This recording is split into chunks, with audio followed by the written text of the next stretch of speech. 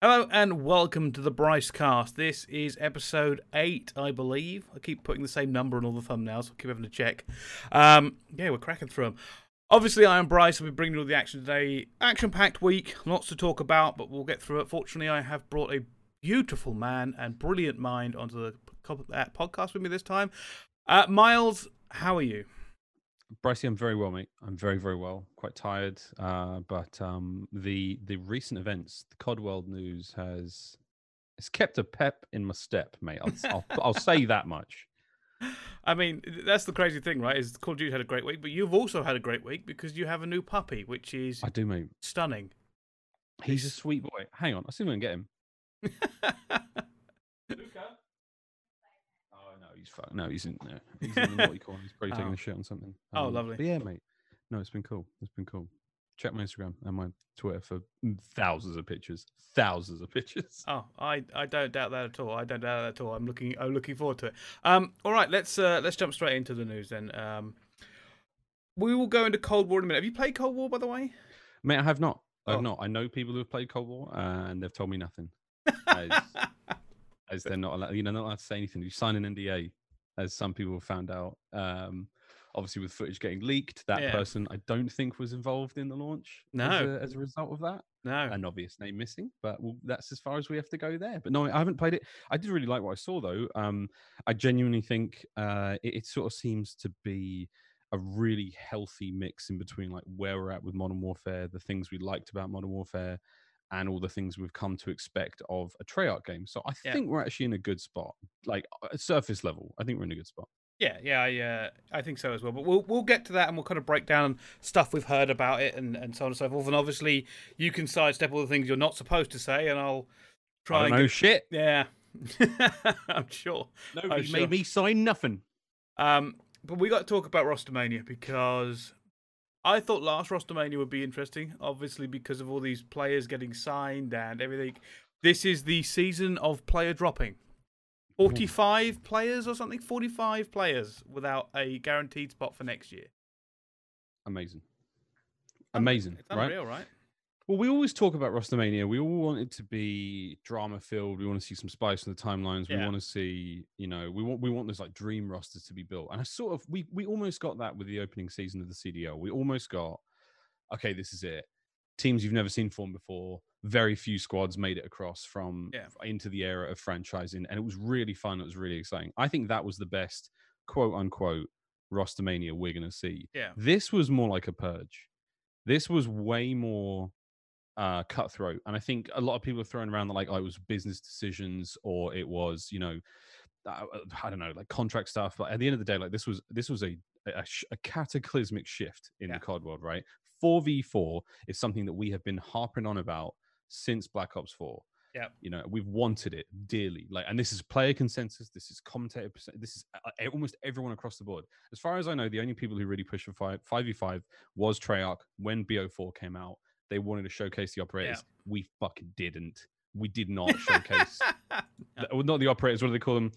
The fucking all this like the specialists, right? That's what we wanted. We wanted they wanted to be like, cool. Let's see how all those skills interplay with each other.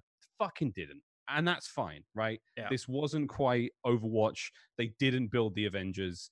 It was still just COD, and the competitive community did what they do with it, right? So I think that's fine. And now we're in a situation where we've kind of rolled back. And of course, it's Treyarch once again at the helm being like, fuck it. We tried something. It didn't work. Let's roll that shit back, right? That's been really cool for me. So again, I think we're in a good spot, but just 4v4, it's where we should be, man. It's just where we should be. No, I feel like, funny enough, Hastro didn't agree with me when I had him on last week. He said he liked 5v5, which I obviously, he can have his own opinion. I just disagree with his opinion. And you are right. Like, I feel like it's something that we've all known about, but people haven't been like allowed to say in that context, because you can't just go there and say it's bad, it's worse. Especially, when you're working for the company, you can't go, no, this is a terrible decision. Even though behind the scenes, everyone went, yeah, this is a terrible decision. Yeah, this is bad. Mess, yeah. We hate this. I kind of get it, but we're all just like, oh, this is like a bag of cats. Like, this shit's crazy. Yeah. This is, I think we've come so far, and I think everyone's so much more mature about this. I I think everyone is so much more mature about this. Not even just players, well, maybe not the players. Scratch that. But we like the commentators and like even like the businesses like Treyarch and the way Treyarch handle shit online, the way Infinity Ward handle shit online. Like again, it's not everyone's cup of tea, but like I think everyone's getting much better at this. And like transparency really helps. Like the fact that we only push 5s because Treyarch wanted to do it for their game, and we were like, this might be the way it is forever now. Like the fact that now it's no longer that way, like, is pretty cool. I just worry about the future of players, and not necessarily like the health of the league, but like the health and virility of like the player pool, like the professional player pool. That's one of my biggest concerns. Because we've asked a lot of folks. You said it there, Bryce, 45 plus, probably. Yeah. For all we know now, I haven't checked Twitter. That number could be outdated. I truly think that, like, yeah, that's we've taken a big hit, a big hit of a lot of talent that's not going to be on starting rosters, substitutes who may never see a starting roster again in the professional scenes. Like, get ready to lose some household names. It's horrifying. It is horrifying. And we won't go into this now, but I've been working on, at least I've written down a few bits, but I've been re-looking at the Challenger League because I think it's now more important than ever. And I have made it vocal, and it's always been difficult for me to say things about Challenger because obviously there is a certain amount of bias there, considering I did the Open bracket. And I've said before, I thought there was a ton of mistakes made with the way that the Open was broadcast when I was doing it. I made that very well known to the people behind the scenes. I think I tweeted about it. I've talked about it. I think not doing challenges is somehow worse. I was like, well, we've made a lot of mistakes doing the Open bracket, and then they got the challenge. Like, well, we won't do it then. I'm like, oh god, that's not what I meant. That's not what I meant. It's not the bad way or nothing. We're trying to help. So I'm actually like, I've got to do a video on it, and it's a quite intensive video because you have to be very careful with these things. But it is. Right now, you are right. It is crazy because I believe there is a very healthy amount of competition in the challenges, and I almost liken it to college sports in America. Right, there is this underlay, and people love it. People get really into that, even though they're not the big super names. I'm like, well, why can't we have that in Call of Duty? We have a unique esport in the fact that we do have this thriving open event thing that we've always had, a massive sense of community. That's what I want, and I think now is the time to strike. I've been hearing rumours that obviously it is changing anyway, but that's what I want. If we are going to drop to 4v4 again, and all these talented people are going down, and there's more teams in challenges now, we know, Miles, that if we took some of the challenger teams and put them into the league last year, they would have beaten some teams. I think at times, yeah, I agree. I think at times, yeah. And yet some of those players will never get picked up, especially this year. I don't think we're going to see more than like maybe 1 or 2 amateurs, period, come up. But yeah, there's no way. I mean, look, if you look at, I talked about this to no end on my stream with casual COD fans, but like take every single roster, delete one player, right? That player probably goes to the bench, right? And that's if they don't. If they do go to the bench, cool. If they don't, well, now you have to get rid of almost all of your bench because it's like a minimum 5 or maximum of 5 players, 4 starters and 1 on the bench, right? Yeah. So now look at Toronto, half the roster's gone. All those players now free agent. You just keep trimming. All these little shavings of these carrots are now in the sink. That sink is full of carrot, full of it, right? You have to do something with those players, and they're all good. They're all perfectly capable, and in the right combinations, they're championship winners, right? That is like the most daunting thought as like a GM or an owner. Like I got a DM from one of the owners yesterday, and he just goes, "What do you think about all this?" And I was like, "It looks insane." And he was like, "We're trying to work out XYZ, da da da." And I was like, "Give us some dirt, give me some rumors." Didn't get shit, but it was just to hear that it's from the top level down. They're looking at this like, this is really difficult to work out. This is a very, very difficult situation. Like, and that's not even knowing the complexities of like people's individual salaries, the contracts they've all got, like how complicated those are. Because like I hear things every now and then about like, hey, this guy's got a special clause in his contract that means like if he gets an all-stars, that's really, really important for him. And what happens for his career next year? And I'm like, but that might have nothing to do with anything. That might be down to player voting or like the commentators voting. Like, what the fuck? Like someone's career is based off of like an arbitrary decision that's made by the fans. I'm like, that's terrifying. Or like with Krim, we gave Krim the MVP. We could have given it to Clay, but like the consensus was there. Like, okay, if we give Clay MVP, does he remain on the roster and Krim's the one that's now looking for a squad? Like, what the fuck? I don't think that's what's happened, but like that, thinking about the amount of decisions and the amount of challenges to go through all this, like for the GMs and for the owners, is staggering, man. It's exhausting. No, I can totally sympathize with that. I had Funny enough, before I was doing this, I was in a call for the Esports Awards about all the things this year. And it always gets me, because if I see a weird nomination on Twitter for that sort of stuff, and people are like, yo, who's on this panel? And I'm sitting there going, shit, I'm on the panel, but that's not the way I voted. There's nothing I can do about it. The panel's 24 deep. And that's the thing, right? You liken it to these minute decisions make such a big impact. I know last year in the Esports Awards, I voted for Simp for Console Player of the Year for many reasons. And I was in the panel discussion call, and I said, look, and it wasn't just me. There were a few other people in there that even with Simp were voting, said the same thing. Look, this guy's done more than any other console player this year. And unfortunately, as far as I'm concerned, there were a load of morons in there who didn't vote that way. And then there was something to do with the number. It was so. And then when another name came out, credit to them, I think it was Sonic Fox. I think. Probably, yeah. And I was like, Christ. I was like, come on, that was one of the greatest, come-ups ever. But that's a change, right? Because now he's not Console Player of the Year last year. He was just Rookie of the Year. And that's still a massive achievement, but it's a massive difference in terms of something you put on your CV. And, I mean, this Rostermania already has got a bit down and dirty, right? People are having to go about the 4v4 with no expansion. People are stabbing people in the back on Twitter by the look of it. And we'll go into that in just a second. And I've heard shit about agents this year as well, just being scumbags. And I've banged on about it before, Miles. You know my theory on all this. I basically just hate everybody. It is insane. Let's talk a little bit about. We got to cover it, right? We got to cover the Wuskins versus, is it Assault? I think it was Assault. Yeah. It was Assault. It was essentially Assault versus the Marshals, right? Yeah. My surface level take on this, I went through Reddit. I had a little breeze of the Reddit post. Yeah. I saw the tweets as they came through. I thought it was bad taste. I thought it was really, really bad taste. Assault's not a bad player. As far as I'm aware, he's not a bad dude. But something in him, and maybe after a bad year, personal stuff aside, I don't know anything about his personal life. Obviously, getting dropped from the Rocker roster or being released, as I think we call it these days, it's clearly had a hit on him. And don't get me wrong, COVID is challenging. Quarantine is hard, and especially out here in the US, where most cities you can't go out. You're not meant to go out. It's driving us all mental, right? Not me. I'm a hermit. I'm fine.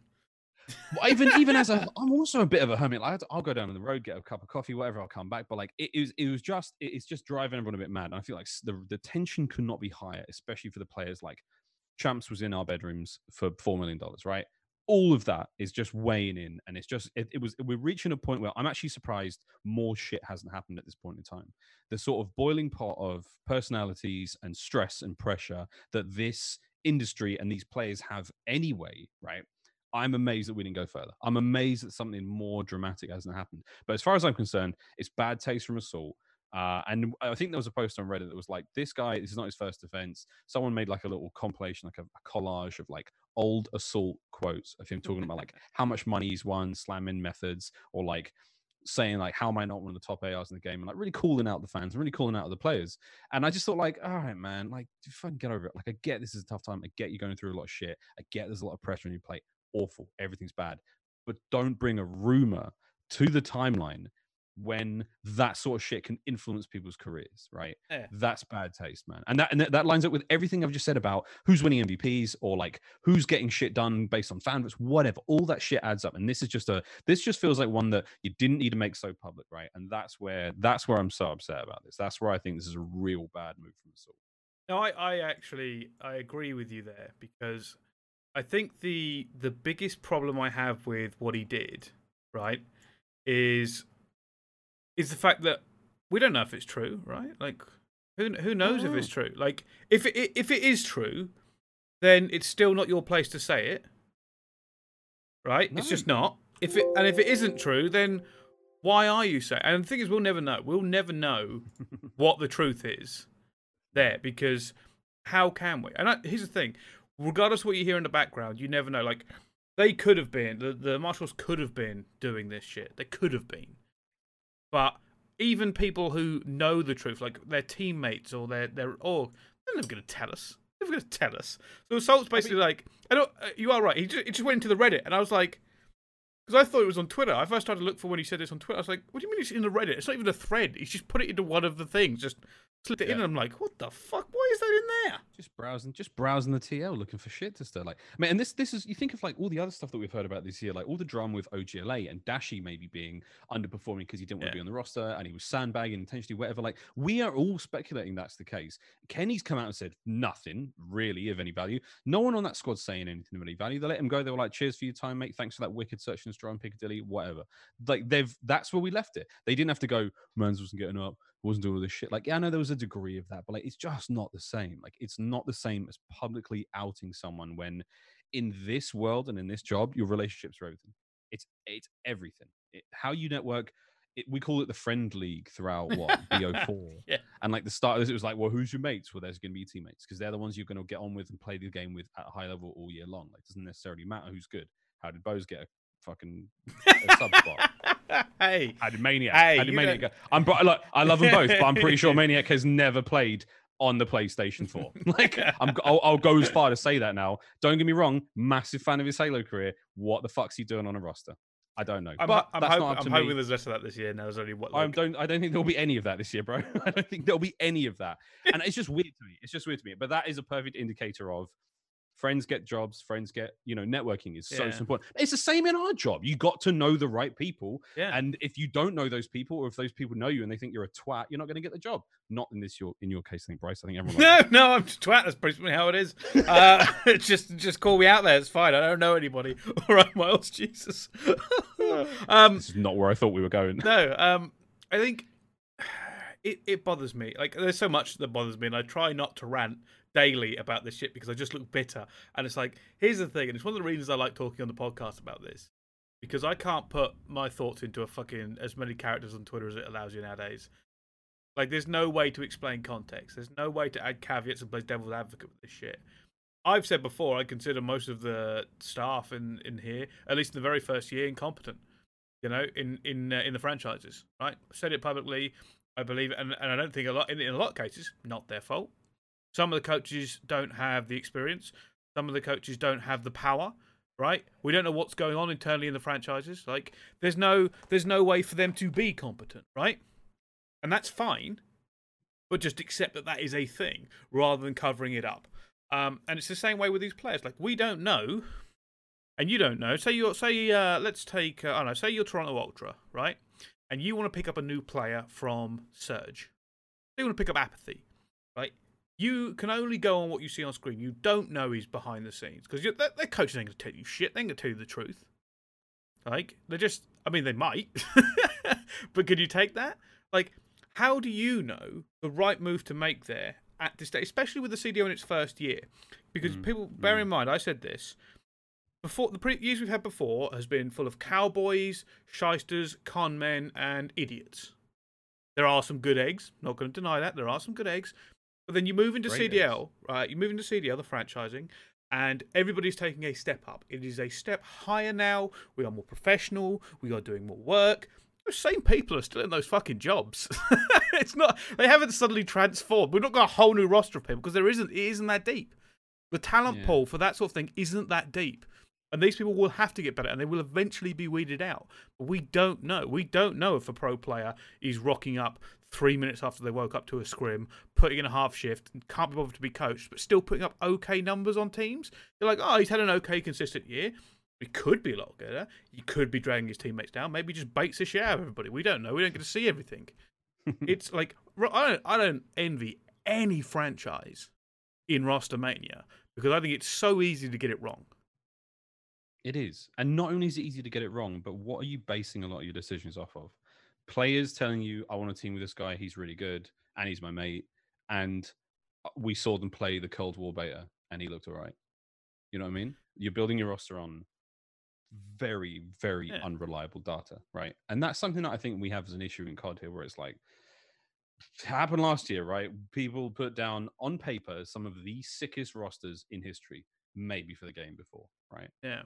Going into a brand new game where everything is different, it's fucking impossible. It's impossible to predict for the future, especially with a game that changes so much like COD can. Patches can be huge. They can have such earth-shattering consequences on the way we play the game.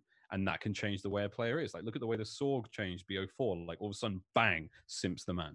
He was great all year, but you've just given him a change that's made him and Abizi literally the two most dangerous players in the league. Like, that shit happens.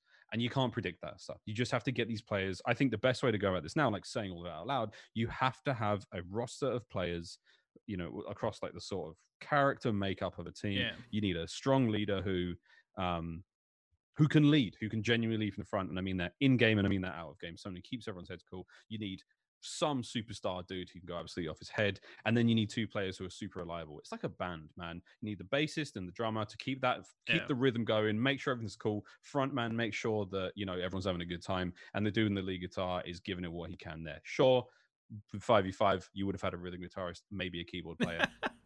But fuck it, we're a 4-piece. I just think that, you just need to have this more solid makeup. And I think that's the sort of template that these coaches and GMs have to have going into this. And that's not a lot of players to work with. No. It's so hard, man. No envy whatsoever for the people who have to do that now. And if you're listening, man, my prayers for you, honestly. Yeah, I think it's a good point, brought up. Like, I was thinking about this with what Watkins said. He said, "Oh, this is now a black mark against my name," and I'm like, that's probably true, actually. Now I think about it, that's actually probably very true. And the reason being is like something I said, sometimes you have to measure the intangibles. And it's not easy to do that when you don't, all you get to see is like a glorified version of that player on main stage telling you how much they want to, to win, to practice. And you sit there going, none of these players are perfect. Some of them are going to have off days, some of them are going to be assholes behind the scenes. Miles, we probably know more than most people of what we've heard about players behind the scenes, right? Some of it's think of it's not public, because for some reason players like talking to casters. Don't ask me why. Some of it great though. Some of it's really good. I feel terrible for some of them. I'm like, mate, here's some good advice. Do this, do that, whatever, blah blah blah. But trust me, I've been around the block. Blah blah blah. I feel like this is the point now where we will start seeing more of that come to, because people will be looking further on, because everybody goes at the start of the year, it's the same shit. Right? Oh, I'm super dedicated to this team. We're going to be great. Love the vibes. 3 months in, they've had a shit couple of events. They're like, oh, it's all, I don't want to get up for practice, or he's not practicing, or he's not doing this right. Yeah. And I'm like, well, and this is kind of painting a brush over everybody, but it's something I've always believed. I don't know how coachable players are right now because they aren't used to being coached. Period. Like, that's a really good point. Like, that's just not happened. You say these players with the discipline to sit down and admit they've done shit or admit they've got a bad attitude, they aren't always going to be the players you expect. Some people's raw talent will carry them through, and they'll just use that to carry on. So, I'm dropping a 1.2, so fuck the rest of you. Regardless of whether or not they're supporting the teammates or helping break shit down, I'm hoping the coaching staff, as we get further into this, will be able to go, right, this guy is coachable. He may not be the greatest at this point, but give me 9 months. Give me the league, and we will get him there. Because realistically, you've got to do well at champs. But I don't know how many players like that there are, because I don't think players are as coachable as they could be. I think it's a really, really good point, man. And I go back to the idea of like, with coaches and whatnot, you're like, okay, so who were the most impactful players this year? For me, bar none, it was either super humble young upstarts like the Shotzies or the Mac Melts guys, like those dudes who came in from the amateur side of things, who clearly are coachable to a degree because they're here, they're excited, they're willing to listen. They don't have this sort of, they're not deafened by the clatter of their own championship rings on their fingers. Like that's not stopping them listening, which I worry about, man. I really do. Like, don't get me wrong. Being a great player, being brilliant, being Michael Jordan is one thing, but like you had to get to that point. You have to become that Michael Jordan. Like Krim is for me the guy with me where I'm like, Ray is probably a good coach to have because he definitely knows what he's talking about and he can speak really authoritatively. And I reckon they have a good relationship. Don't know anything about him personally. That's just a surface level take. I reckon Krim goes, Ray, I want to do this, blah, blah, blah. And Ray goes, let me think about it. Let's do this instead. And I reckon they get to a consensus. And maybe that's where you go from there. I don't think a lot of other teams do that. I really don't, man. I think there's a lot of coaches out there who have got the toughest job in the world. And I go back to the basketball analogy now where I'm like, COD is almost perfectly like the NBA, right? The CDL is the NBA. College basketball is challengers. They're not making, well, they are making money, which is actually great. They're not necessarily having their rights stolen from them like college basketball players are, but like there is a breeding ground for like amazing talent there. And we've seen a taste of it this year, which is really cool. We saw a taste of it with Drowser Hollow, Mac Melts, Awakening, like 4 players who everyone remembers. They truly remember them because like they came out of nowhere and they made a massive difference for their team. I can't think of any other amateurs throughout the year that did it or even did anything of any note outside of like the guys on Team War and everything, or like Singularity every now and then. Like I just don't remember those guys. But the guys who came up to the Pro League and truly turned heads, the coachable ones, Bryce. I think you're really onto something there, man. And I just think it's interesting. You want to hit a point there, Miles, and it's just a theory I have. Because you said, take Shotzi and Illy, right, come in as rookies. Think about who they're with, right, and think about last year. It was Simp.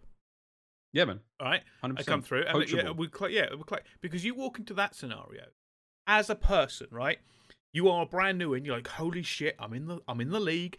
This is the big leagues." And as confident as you are, right, you sit down in a meeting, right, pretend you're Shotzi, and even though you're a Halo World Champion, right, you've done it. You've been a champion. You're sitting down next to Crim and Clay.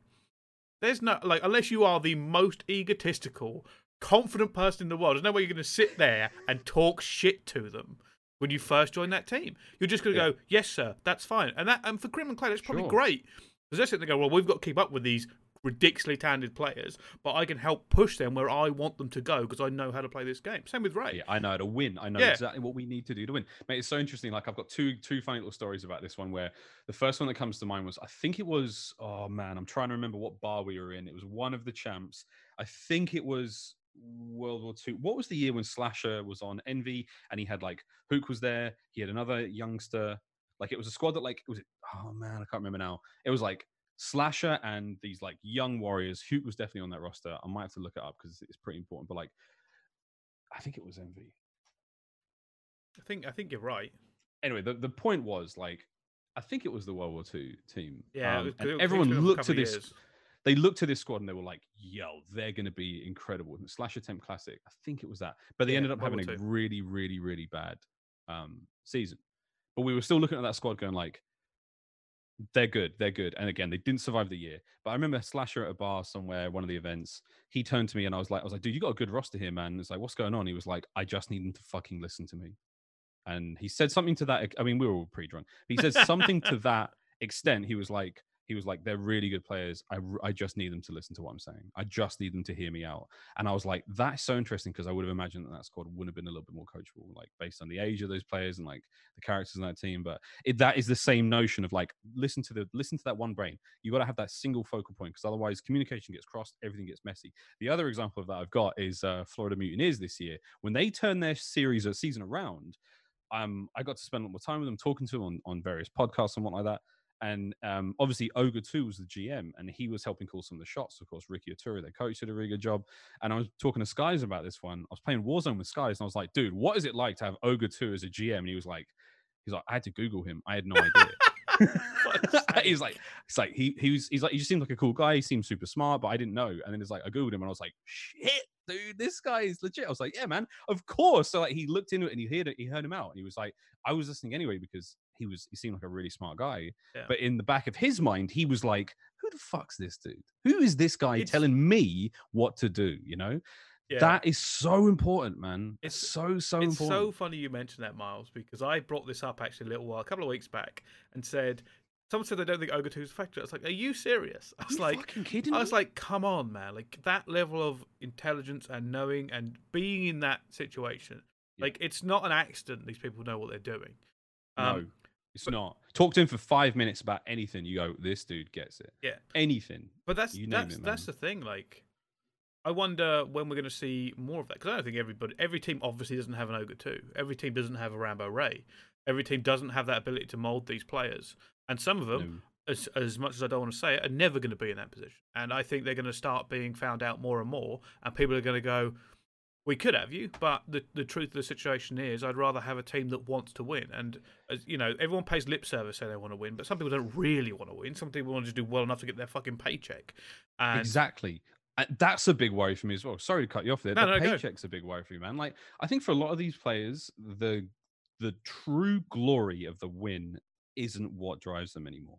I think a lot of players are like, "I just want to get the bag, man. I just want to get my big paycheck. I'm a pro card player. I've done my time. I just want to get $200,000 a year and just play COD all day, and like, oh yeah, it's going to be lit." No, I don't think enough. I don't know, but I don't think there are enough players out there who are like, "I will give my life, my heart, my soul, anything it takes to get that win." Like, I don't know. there are some players that clearly have it, and you can see it on their faces when they lose. You Yeah. can see it in their gameplay. Like, they are driving beyond the fucking boundaries of what they are humanly capable of to try to pull out the dub. Like, there is a state of mind that some of those guys have, and there are others that just don't. And like, I don't get me wrong, like, I'm not saying like the quiet guy on Twitter who doesn't tweet, he doesn't want to be a champion. Like, you can't. That's not what I'm saying. But I just feel like there are too many players like who have sort of, I don't want to say like, I'm not sure if I'm spinning a room here. This is all theory craft, but like, there are too many dudes like that who have kind of polluted what is a really good bunch of apples. I think they're almost getting. No. So here's something. I don't think enough of them want it. Truly want it. The win.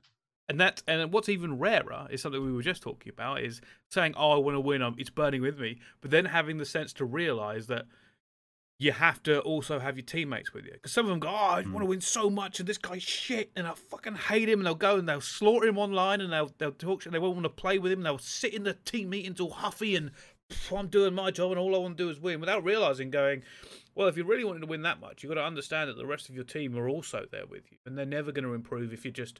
People get defensive when you say bad things to them. Like I said, I give players a lot of credit because... It's, especially now, it's not easy to be an 18-year-old, get pulled into a league, get paid 200k, and have perspective. Like, it's just not. No way, man. Like, dude, if you gave me 200k at 20 years old to just play, I'd probably be dead now. Like, I honestly would. I don't know, man.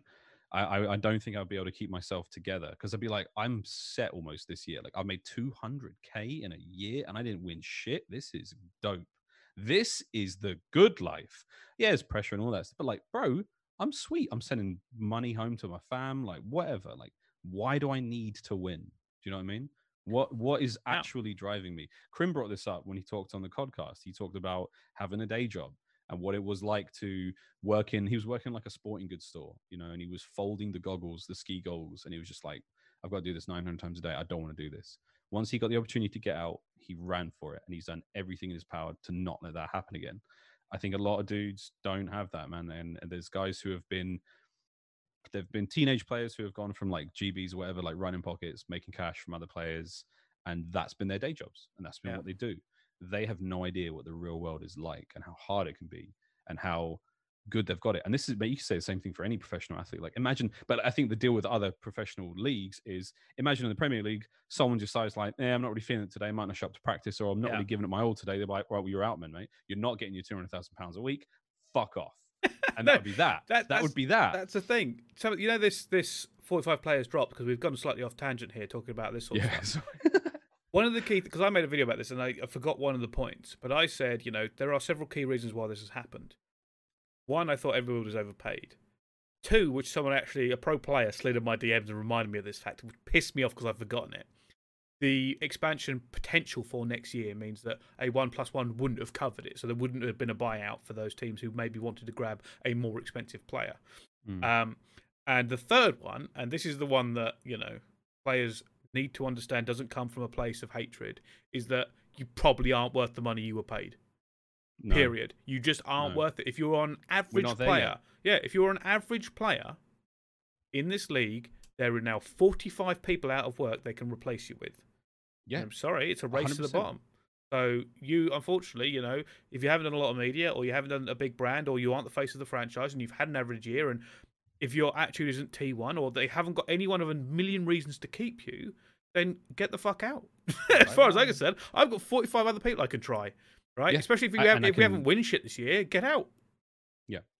And I think we are going to see a lot of that, man. I think we're going to see a lot of that. And I'm glad, if anything. Like, I don't want a league of mediocrity. I want every single player on every single team to be a psycho who is gunning for that win no matter what. Yeah. And I think that will truly raise the competition. That will truly raise the bar of everyone. That will raise the quality of the league. That that makes the viewership more interesting. Like, everything about this. Like, I don't know, but I like the idea that where we're going now is like, we're trimming the fat, man. We're trimming the fat in a really positive way. And I know it sucks for those individuals, and I know that some people are going to get hard done by. I know that some of the sort of more difficult characters aren't going to get teams just because it's just what it is, and there's limited spots now, and it is the friend zone is very real. But I just think in the long run, it's going to be good. And again, one major change I want to see coming out of all of this is an attitude towards players. Like if someone is not performing, if someone is rocking up late, if someone is pulling the rest of the squad down, if someone is causing issues, hit the fucking pine so hard and slap them with a fine, give them a different salary, whatever, man. Like if they are not performing, we ain't got time for this shit. Look at the amount of teams this year that didn't make changes and suffered as a result of it when they could have made a change or when they had the opportunity to bring somebody in off the bench. Get out. Like, we ain't got time for this shit. The year will be over before we know it. And if by some magical moment we go back to land because COVID does one, then it's even more important. Then, we're back in person. Your spot's even more at risk because now you have to deliver there once again. And we want to put on a real show, man. We want to put this shit on for the world. If you're not performing, piss off. And I think that I want that to be the case now, man. I want this to be a tighter ship across the board. Yeah, it goes for the coaching staff as well, right? Like, I think as far as I can see, every year, basically every coach has been re-signed, which blew my freaking mind. Until I remember. One more thing on that, mate. One more thing on that. I think there's a lot of players that don't really understand how hard it is to coach someone, and they just sort of go, "I can do it. I'll do it. Sure, I know all about this 100%. Shit." But you don't know anything about how to manage your personality. You don't know anything about social skills. You don't know anything about like true sports psychology. This shit is hard. If you can go to university about it, you can't just dive in and have a fucking go. Miles, I worry about that, man. I love you so much because that was my next point. Coaching is not just knowing the game, especially because the game changes every year. I'm afraid to tell you this, but it changes every year, so we have to redo our knowledge every year. Coaching isn't about if you've won a championship, you could still be a shit coach. If you are one of the greatest players of all time, you could still be a shit coach. Coaching is player management. It is making sure to get these people scheduled to get them to make them a better player at the end of the year, right? Yeah, just knowing shit is not good enough. No, man, you have to identify a person's strengths and weaknesses outside of the game. You have to be able to go, like, I mean, just watch The Last Dance and see what they did. When Rodman wasn't performing, what did they do? They let him have 48 hours in Vegas. He took 78 or whatever. But like when he got back in on the court, it was as if nothing had changed because they knew that was a part of his personality. He needed that. You have to identify that. And if you can't identify that in a person, you can't just be like, I need you just keep pushing B, bro. Get the trades, bro. Just, like, no, dude, there's so much more to this. It's so much more. And it's so much more important. I had another point. I was going to go on a rant there. Like, it's one of those jobs. This is not one of those jobs that you should just jump into with no experience. Like, there are a few things you can do. You can, dare I say it, you can maybe lifeguard a swimming pool because you just have to not let people drown. Seems pretty straightforward. You can hand out flyers, and clearly you can be the president of the United States. No prior experience required. Fuck it. Fuck it. You know what I mean? Like, just get involved. Right. And I'm sure there are some coaches out there saying this is bullshit, whatever.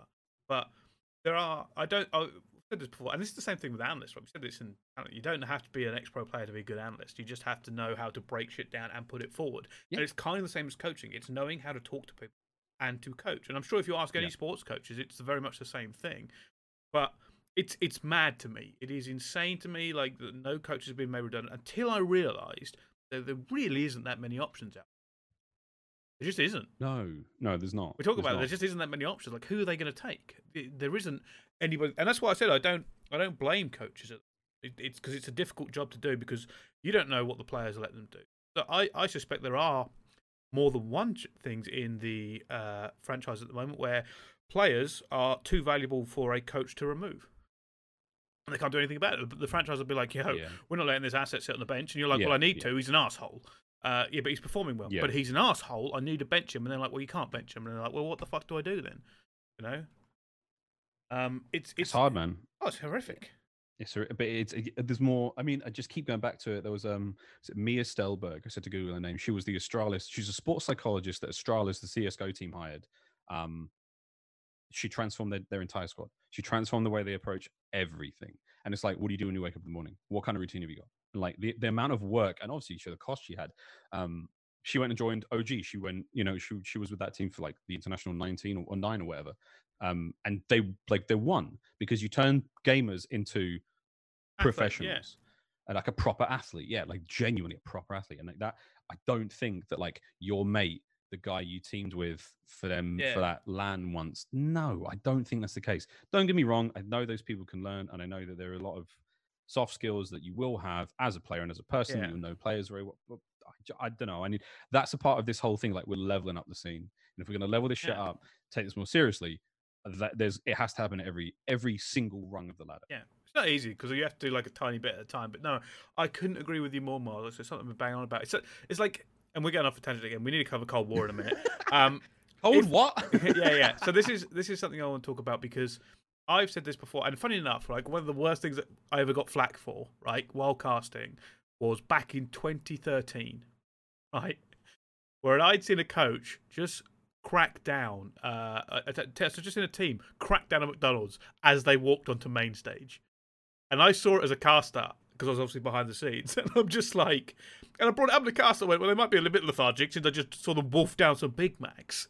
Swallowed a Big yeah, Mac. and obviously the fans went, oh, that doesn't mean anything, it's bullshit, right? I'm sitting there going, no, it does. Like, unfortunately, in Call of Duty at the moment, some of these teams have to be taught how to be adults. And go, you know, like reciprocity, right? Take the reciprocity team. Love those guys. Couldn't love that team more for its content, for everything. But when I found out they just basically never cooked in that team house and just ordered out every day for every meal, I honestly just wanted to strangle the fucking lot of them. I was just sitting there going, "What are you doing? Like, what? How is that a way to live for a year?" I don't even take the financial side out of it, which would have cost them an absolute shit ton. I was like, how is that a way to live? Like the most unstructured, ridiculous way of living that anyone has ever. Just order out every meal, even if you have the money. That's somebody cook. Just hire a personal chef for fuck's sake. There's 7 of you or whatever it is. You might have saved the money on takeaway and delivery fees and tipping and all that if you did have a professional chef. Mate, it's funny. Look back to the first event. I want to say the first event. Maybe it was London. There was some content pre-event rather, where Shotzi was shown to not know how to use a knife and fork at the same time, and Clayster and Crim were just like, "What?" You know, and that's part of it, man. That's part of like growing up and being an adult. Like, I know there's all these jokes about like players like I've never done laundry before or whatever. And it's like, yeah, it's fine, but like you just get on with it, man. Like you need that. That's a form of coaching, I suppose. And it's very hard, mate. There's no right answer here. It takes time, effort, and money and attention to detail to really make a difference there. But it's tough. Yeah. It's very tough. I know it's don't envy anyone in that position. It's fucking hard work. That's another problem with it. Like if you're a coach now, there are some players you will have to basically be an adult to and say, "Yo, have you even done your laundry this fucking?" You can't just sit there in your pants stinking for 4 days on the end, man. Like for fuck's sake. Like first of all, it's disgusting, and second of all, there's no way you're in peak performance if you haven't showered in 3 days. Now, I'm not saying any pro players do this, but like there are some of them just missing basic life skills because they've moved now to play. Yeah, if you can smell yourself while rotating, you've done a bad job. Like, but it's funny, man. There was another example of this. God, I'm enjoying the rant, but yeah, man, it taking care of the players, making sure they're on decent sleep schedules. I think that's one of the biggest ones. Player sleep schedules. Dudes who are going to bed at 9 a.m. the next day to get up for scrims for 3 p.m. You're not in a good state, dude. You're not in a good state. You haven't moved your body. You haven't eaten a vegetable. You've just been smashing McDonald's and drinking energy drinks. Like you're not in a good way. That should come under the coaching thing, though. Like taking care of yourself outside the game. Like that's like I'd be pissed if I was a coach and I found out a player had done that. I'd be like, what the fuck are you doing? Because there's no way you're turning up to this first scrim awake. And if you don't turn up to your scrims, like it's fine. I mean, don't get me wrong. At the moment, there's still a problem in Call of Duty of people actually turning up to their fucking scrims on time. But if you're not turning up ready, like, and I don't mean just your controller's plugged in, you've stuck your headset on. I mean that you are in that mental space, ready to play, full throttle from the off. I don't want to hear you need 2-3 fucking maps to get into the mine zone because then we've just wasted 35 minutes of everyone's time. Like you should be there. And now we're all pissed. Yeah. You've just put oil in the water, man. Like you've messed up the solution, and now this is a bad day of practice already. Yeah. Totally, mate. It's hard. It's really hard. What about Cold War? Still Cold War. This was not supposed to be a Rostermania rant, right? Cold War. So we obviously it was good though, mate. It was good. It was good. Yeah. It was real good. I feel like this is what happens at events. We end up talking about like this shit for hours. I miss you so much, man. You too, man. You too. Oh, that's another one. With during COVID, it's so hard to check in on players because you can't go near them. You're like, "How you doing?" And they're on the phone like, "Yeah, I'm great." I'm like, "Are you in your pants? Do you smell of shit?" And they're like, "No, no." Of course they don't. You can't go over there and make sure. I'm sure there was more than one player cam during the year where the players just sort of moved their trash off their desk. Fucking hell. Just woof. That's out of camera shot now. That'll do. Jesus. Jesus. Anyway, Cold War. So obviously the multiplayer reveal has now come and gone. Interesting way to reveal, by the way. 3 hours of it. We never normally get to see that much of just streamers playing it everywhere. Every mode we saw loads. None of this like, oh, here's a map. They were like, fuck it, go for it. Alpha's ready, go for it. Here's a bunch of terrible people playing this game. Which has happened before. Yeah, it has. This is like you get to see like all different skill levels. Like there were pro players in there just cracking skulls. There were influencers. There were big streamers.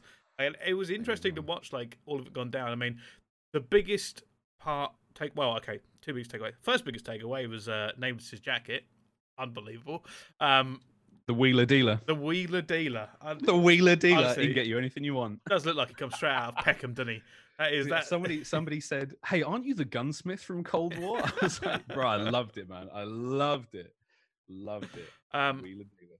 The other thing is like we obviously, and this is something that you'll know as well as most people. I find it very difficult to judge a game until I get hands on because people always look at the recoil, and recoil never looks the same. Although I've been hearing from players recoil was quite low this year. TTK is a little bit higher, which I'm always happy about. And people said, "Oh, sliding's already been changed." I think that's probably one of the biggest takeaways is that there's already been a tweet from a developer going, "Oh, by the way, we've changed sliding," and I'm like, "We're in for a good year."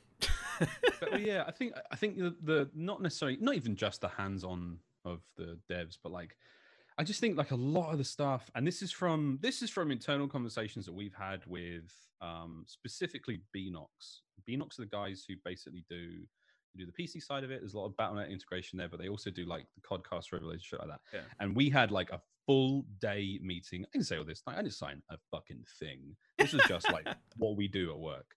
And we spent a full day talking to them about like redesigning Codcaster, redesigning what is important to give a viewer, so that they are informed, and that's where we got to with the Modern Warfare Codcaster interface, which was pretty clean.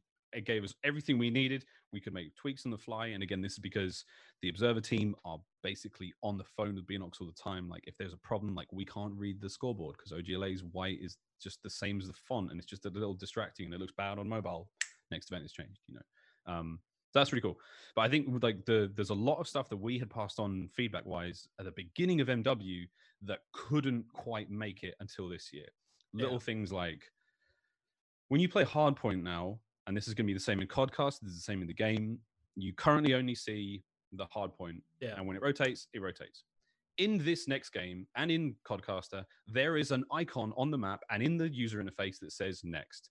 Shows you as the user, as the player, and as the viewer where we're going to after this, and that for me is so big. Like, there's a lot of people like, oh, it's really newbie.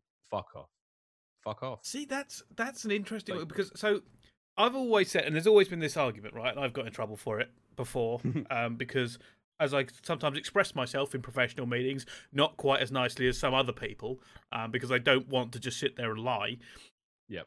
There's always been this thing about bringing more casuals to Call of Duty, and there are two methods that I've seen in businesses I've worked with as well, where they've gone, right, well, why don't we just like shove everybody in and hope some stick? And I'm like, that's a terrible fucking way to do it because you don't get the people you want, you just get idiots, and even then, it doesn't really work. I said, why not just make something as great as possible and then just have easy ways for them to get to competitive? Because competitive, here's the thing that everybody just needs reminding: competitive is fucking great. Yeah, it's just fucking great. That's why we play it, because it's great. We don't play it because we're pretending to be elite. We're just, a lot of us play it because it's more entertaining than normal Call of Duty, and it gets rid of a lot of the stuff we don't like. Right? Competitive is great. So just let people see how great it is.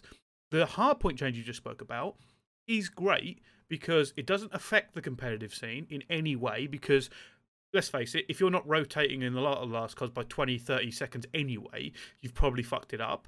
But if you're a new player and you're playing linear competitive hardpoint for the first time, not knowing where the next hardpoint is means you're going to get smashed. But if you get 10 seconds to go, oh, right, we're going over there. Cool. Because I play with some casuals, some of my cousin's friends, and they're supposed to be pretty decent pub stoppers. Terrible players, by the way. So I'm just shitting on them as a below average comp player. But they're like, I was like, let's go play hardpoint. And like, oh, I've never played it before. And then they're running around last. They don't know what the fuck they're doing. Like, that is a change, a good, positive, sensible change. Help competitive attract casuals. Not changing the number of players, not doing, not restricting. It's something that is a quality of life change that doesn't make anything bad. That's what I love about this. It's what I love about fucking Vonderhaar and Treyarch. And I think they're even more. They're leaning into it now. It's become a self-sustaining meme. There was, I think it was either Ghost. What come before Black Ops 3? I've gone completely blank. What was the year before Black Ops 3? It was it AW? I think it was AW. AW. So I saw Von der Hart at the AW Champs, right? Speaking to him outside on the car park deck by the restaurant sort of thing. You have to understand if you're in a champ. And I said, "Hey man, what is is Black Ops 3 good next year?" He looked at me and he went, "Dude, I invented this competitive shit. What do you think?" And I was like, "You're fucking right. You're fucking right. We're gonna be good." And XP was amazing. And it was great. Like it's one of these things. Like he gets it, and he gets it more and more. And obviously, there's always going to be conflict, right? There'll be shit in Cold War that the competitive scene will be like, "Oh, maybe we can change." We're like, "But we've got so much good stuff." Like, so much good stuff. Like theater coming back doesn't sound like it's a competitive thing, but my god, it is. We don't have to right on. But I'm even in the point where like a lot of people are complaining about kill streaks or score streaks now maintaining or persisting through death, and it's an accumulative score that stays with you, and it's not super easy to get. I'm like, okay, cool. So instead of in this game, when Modern Warfare was like 3 kills gets you a UAV, 5 kills gets you whatever, blah blah blah blah blah.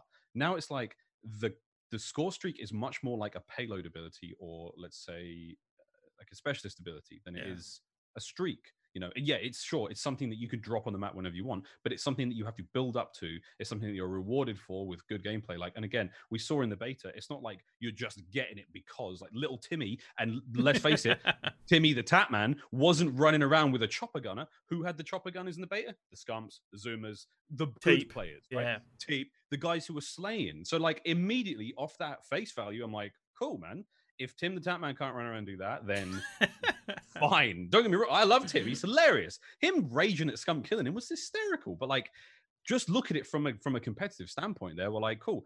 I'm not going to jump into a pub, get slapped around and be like, check this shit out and throw a chopper gunner down. No, I have to earn that shit. So again, I think there's a lot of very, very cool changes in this game that I'm excited about. I'm excited to see control back. Dom can fuck off. I'm very excited. Dom's so bad. Truly excited. Dom is so hard to watch, man. And yeah, we got better at it towards the end, but it's so hard to watch. It's hard to tell a story. Don't love it. Control is probably my favorite game type in Call of Duty. I'm going to say it. Yeah. I loved it in BO4, man. I loved it. And I think it's going to be great in this one.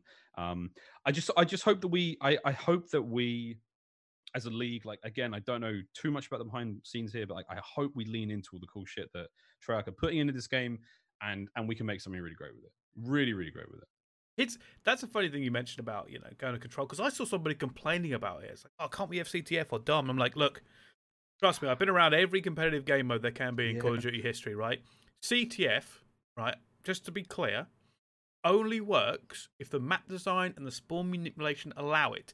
That hasn't happened in about 6 years for it to be the perfect game mode. And there is an argument, and it's an industry argument, and it's from like developers and publishers or whatever. And I've heard it so many times, I fucking hate it. It's, oh, but what if it gets like really tense towards the end? What if X happens? It'll be a great standoff, like with Dom. Oh, what if they have to trip cap to get the win? I went, but that may be like 1 game out of 100. Please don't base a competitive mode of what could happen in 1 mode out of 100, because then we get shit like Blitz. Because everyone goes, oh, how tense is it when it's all at the end? I went, yeah, but the first 8 minutes of the game were dog shit. Yeah, just boring. Same with Dom. It's the same with Dom. Yeah. It's like, cool. So what? You just got shot at each other and for no like discernible reason, without being a savant and knowing everything inside out.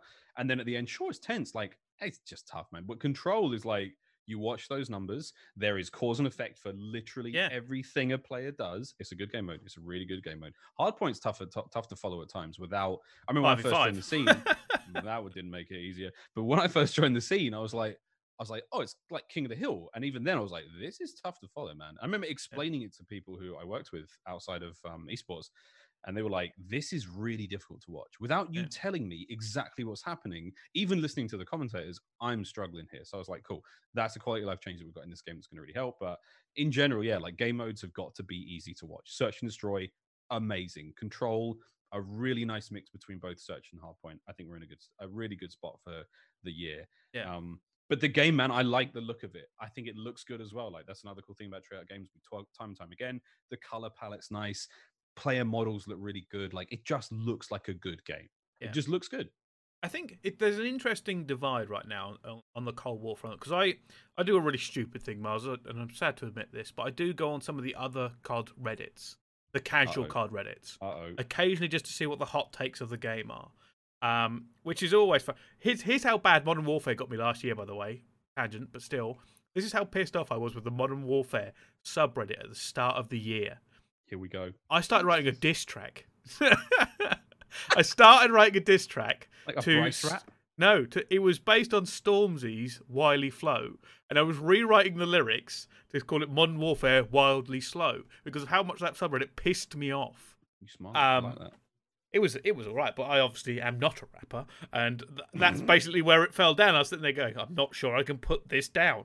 But like, there's an argument at the moment about the looks of Cold War versus Modern Warfare, and people are going, "Oh, gunplay." Someone actually said gunplay, and the mechanics don't matter as much as how it looks. And I honestly wanted to reach through the screen and strangle that person from where they were sitting, because Modern Warfare is a very pretty game, very pretty game. But the truth is, you know, if you're a comp player, all that shit's a blur most of the time. You're looking for movement, you're looking for other bits, pre-aiming stuff. Having a pretty game is great. I would prefer to have a spawn system that is intuitive so people can understand it very easily. I would prefer to have uncluttered parts of the map so I can see and figure shit out in that competitive way, right? Like, that's something I've always loved. I've always said, you know, Call of Duty has, I always call it the car sprinkle. I always imagine that developers go, right, there's our map, fantastic. And then someone just comes in and just throws cars out and go, right, there's some cars now. Just in the places to explode. Just random places. There we go. There's our cars. It's not even cover. It's not. Just let's put the car here. Oh, somebody could jump off of this car into a place we didn't realize. Yeah. Put the car there. You get a car. Everyone gets a car. I know what you mean, man. Like the sprinkle is there. And I think looking back at like best competitive shooters of all time, Halo Combat Evolved. Yeah. Like CS, we're talking bland, we're talking flat, minimal textures. The gameplay really ran the whole show there. That's what we got. That's really what we got. Because the rest of it isn't, and sounds really weird, but the rest of it isn't as important as what you are doing and executing. I don't know. You bear in mind, right? Like, you won't remember, and this is you won't remember the exact details on every map. It would just go into like colors and shapes after you've stopped playing it. Like, you couldn't, unless you've got an eidetic memory or a photographic memory, you aren't going to be able to draw that accurately. What you will, if I asked you to draw it, Miles, and paint it in, you wouldn't be giving me all the details. You'd be just going, oh, fuck it, there's a square here and a doorway, and then you could go, and you would think about that map, how you navigate it. You think about maps of how you navigate them and sight lines. You don't go, oh yeah, there was a really cool bit of mechanical kit on the wall. I enjoy looking at that while everything else is going on. And it goes for more. I know what you mean, but I can still go, all right, well, Tire Shop in Modern Warfare, on the second floor of Tire Shop, on the bench towards the left-hand side of the room, facing the north of the map, there was a telephone, some C4, and there was a plan of Piccadilly Circus. Obviously, they blow it up at the start of the campaign. That was all there, and I remember seeing all that because I am that weird. But that shit does not matter. That does not make... And if anything, Modern Warfare was a real victim of that. That shit actually got in the way of the game, which for me is a cardinal sin.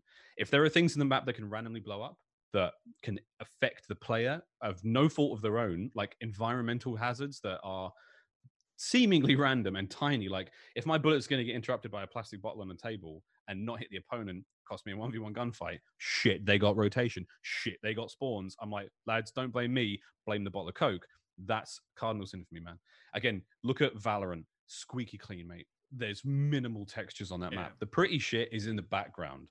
That for me is like, the gameplay has to come first. Don't get me wrong.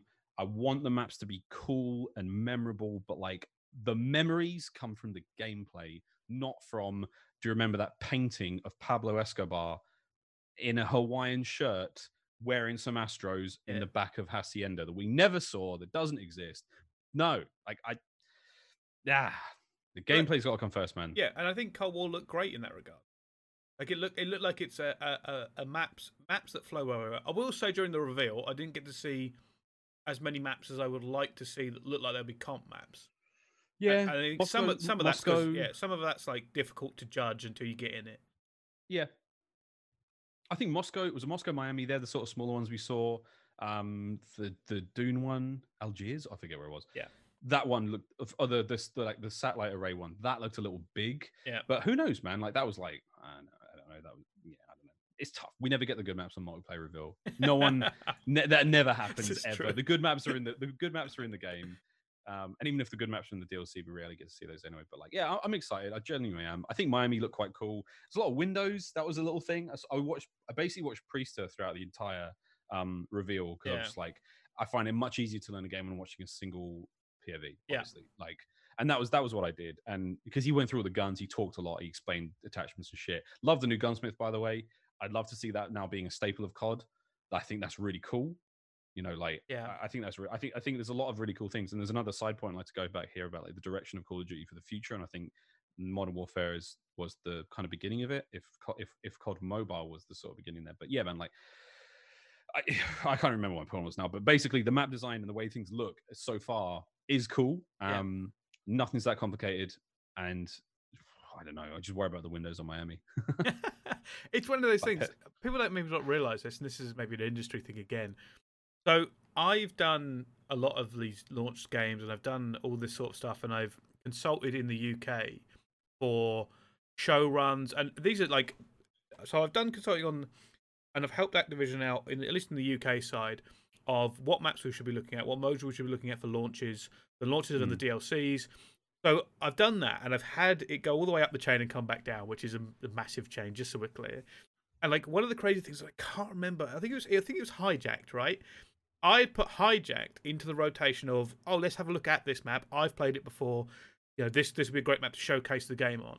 It came back down the chain saying we can't use it, and I can't remember the reason for it. It's like can't use Hijacked, and I'm like, fucking why?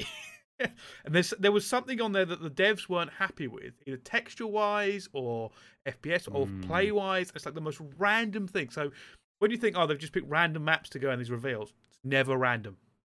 No. There is a reason you only see some maps, and it may be nothing. Like I never knew what the actual problem with Hijack was because it seemed to play fine when I got into the pre-play stuff that they sent me.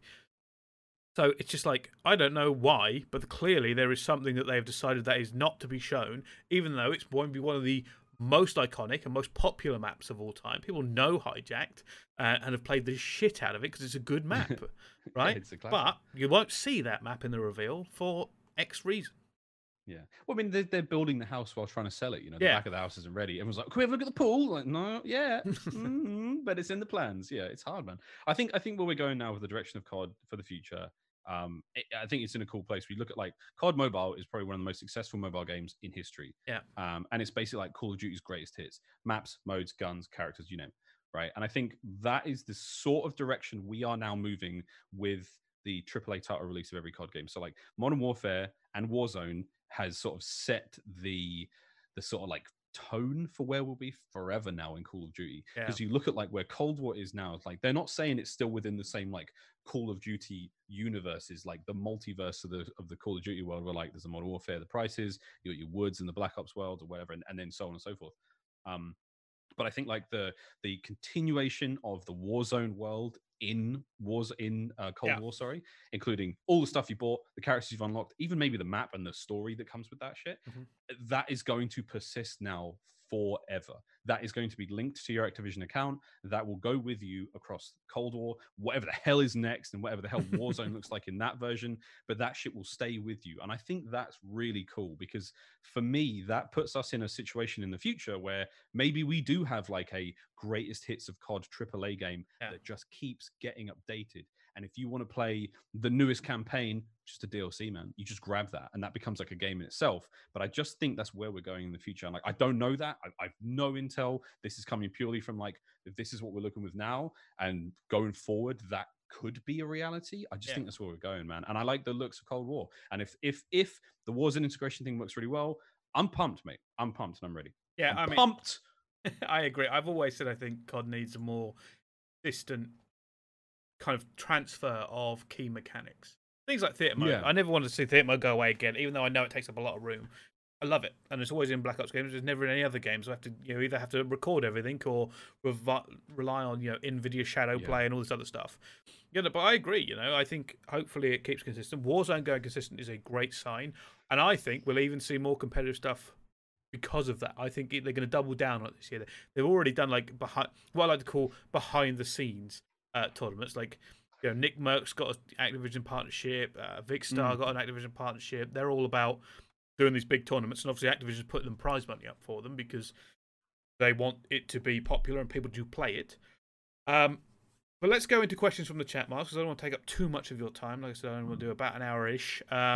Someone's asking this one. Could you please ask Miles if he agrees with making player salaries public like C9 is doing with their CS teams? Oh, that's right. The new GM, Henry G, is not wasting any time whatsoever. I do like it, personally. I love the idea that we as viewers or as pundits get to know everything, right? The more knowledge we have as viewers, the power, right? And then now for players, knowledge is power, and for orgs. And I just think everyone can just make more informed decisions. Someone asked me about the drawbacks of it. Someone asked me about the drawbacks of it because I saw someone tweet going, "Oh, why aren't we public with it anyway?" And I'm like, there are several good fucking reasons why we're not public with it. None of them reasons that means I would be against it. I'm still all for it. I'm surprised agents haven't leaked how much they got their players. But here's a few things that people probably don't realise, or probably do realise, but haven't thought about. If you are, say, I don't know, Methods, I think tweeted saying why it's all public. If Methods was being paid $200,000 a year and had a bad event or fucked up, then all the criticism would go towards him going, "You're being paid $200,000 a year, you shitter," or "You're being paid $200,000 a year, $200,000 a year, and this person's only been paid $100,000. Why the hell are you on the team? You're not even worth that." Like, that is a new level of abuse. Yeah. If everybody knows what everybody's being paid, and then there's the internal side of that same argument. If you're playing with someone who's on less money than you and they think they are better and performing better, they're going to turn around and look at you and going, "You're shit. Like, why are you being paid more than me?" All this internal politics. And I don't think any of those are reasons that we shouldn't have it, but they are reasons to think about. Yeah. They are certainly something that should happen. Mate, that could be the same thing for talent. That could be the same thing for the coaches. That could be the same thing. It's not even business. It's just sort of like, it's not misinformation. It's it's an admittance of truth to create a situation where like you can come out on top. So like there are some players who are seriously benefiting. Again, this is speculative. There are players who are benefiting massively from the fact that, well, so-and-so is getting this much money. Could be a rumor, could be a flat-out lie. Yeah. You need to pay me this. If he's getting that, I need to get this. That guy might not be getting anything. That could be Scottie Pippen over there not being paid. That's the truth of the matter. And it's like, and if this were all public, then you could go, well, this guy's got the best stats. He's a great leader. He's good in the interviews. Yeah. He's won all these chips. I think he should be paid a lot of money. Who are you? The guy who hasn't won anything, who is a bit of a twat on Twitter.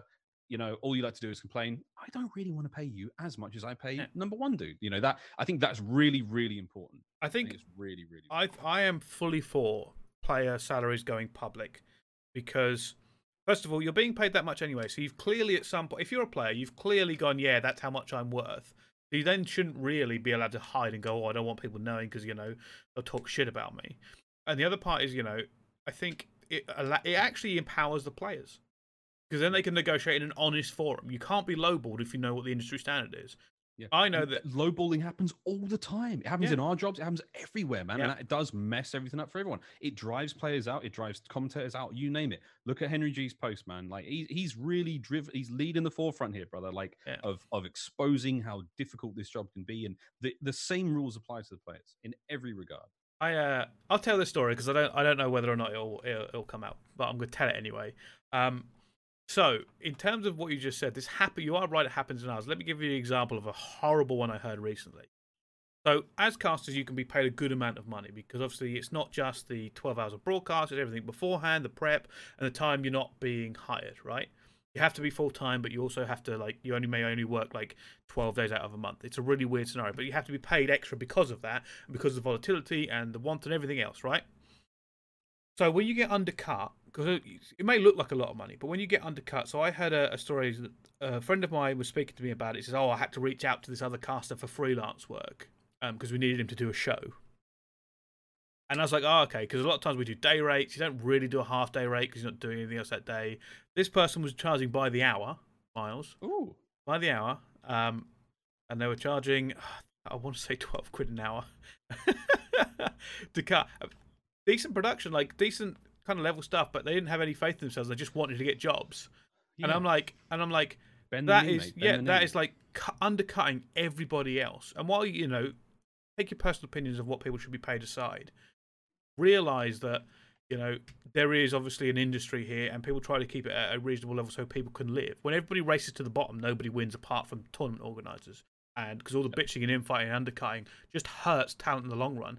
Because even if you are trying to get your name out there and trying to get jobs, so you're undercutting like mad, eventually you'll realise, like, shit, I can't really live on this and I want to be paid better, but I don't have a benefit for it. And when I try to put my prices up, well, then you might be the next victim of undercutting. You might be the guy, like, who someone asked to do a 3-hour show and they're going to do it for 30 quid. And you're like, well, kind of going to need like 300. Yeah, I'm going to need a bit more than that to justify travel. And man, that happens. And that'll happen with the players. That's going to happen right now with the players, by the way. That is going to happen. There was a deleted tweet from Waskins where he tweeted at Minnesota. It was like, I'll sign for free. Let's just do this.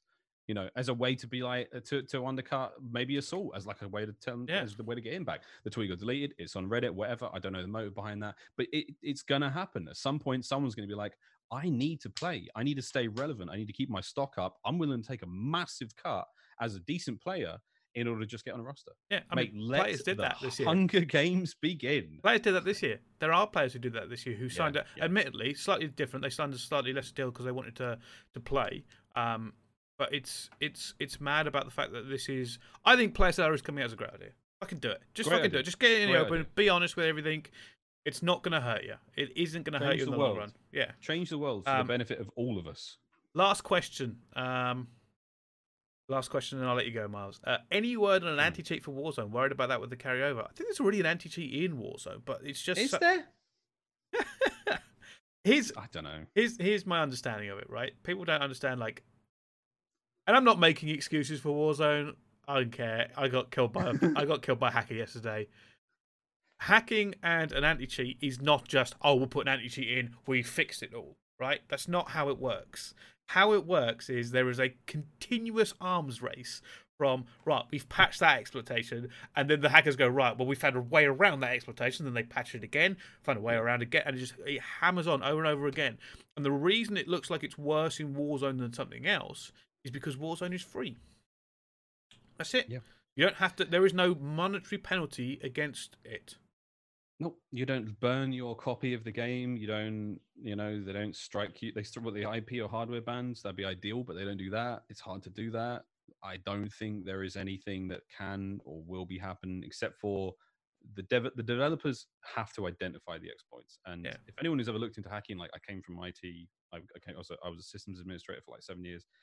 We freak out when every now and then you get an email like, boys, there's a certain version of Adobe, Flash player that has a serious exploit in it. We got to patch that shit now, otherwise the Russians are coming. That's basically like what you have to do, and you have to. It's always like a bizarre backdoor way in. It's like it could be your mouse driver that allows you to get into Warzone freely, or you've got a controller, and that fact that you run a controller might be the way in. And like the game, you trick the game into thinking the controller is a controller, and really it's an evil device that's hacking the game and allowing you to shoot noobs through walls.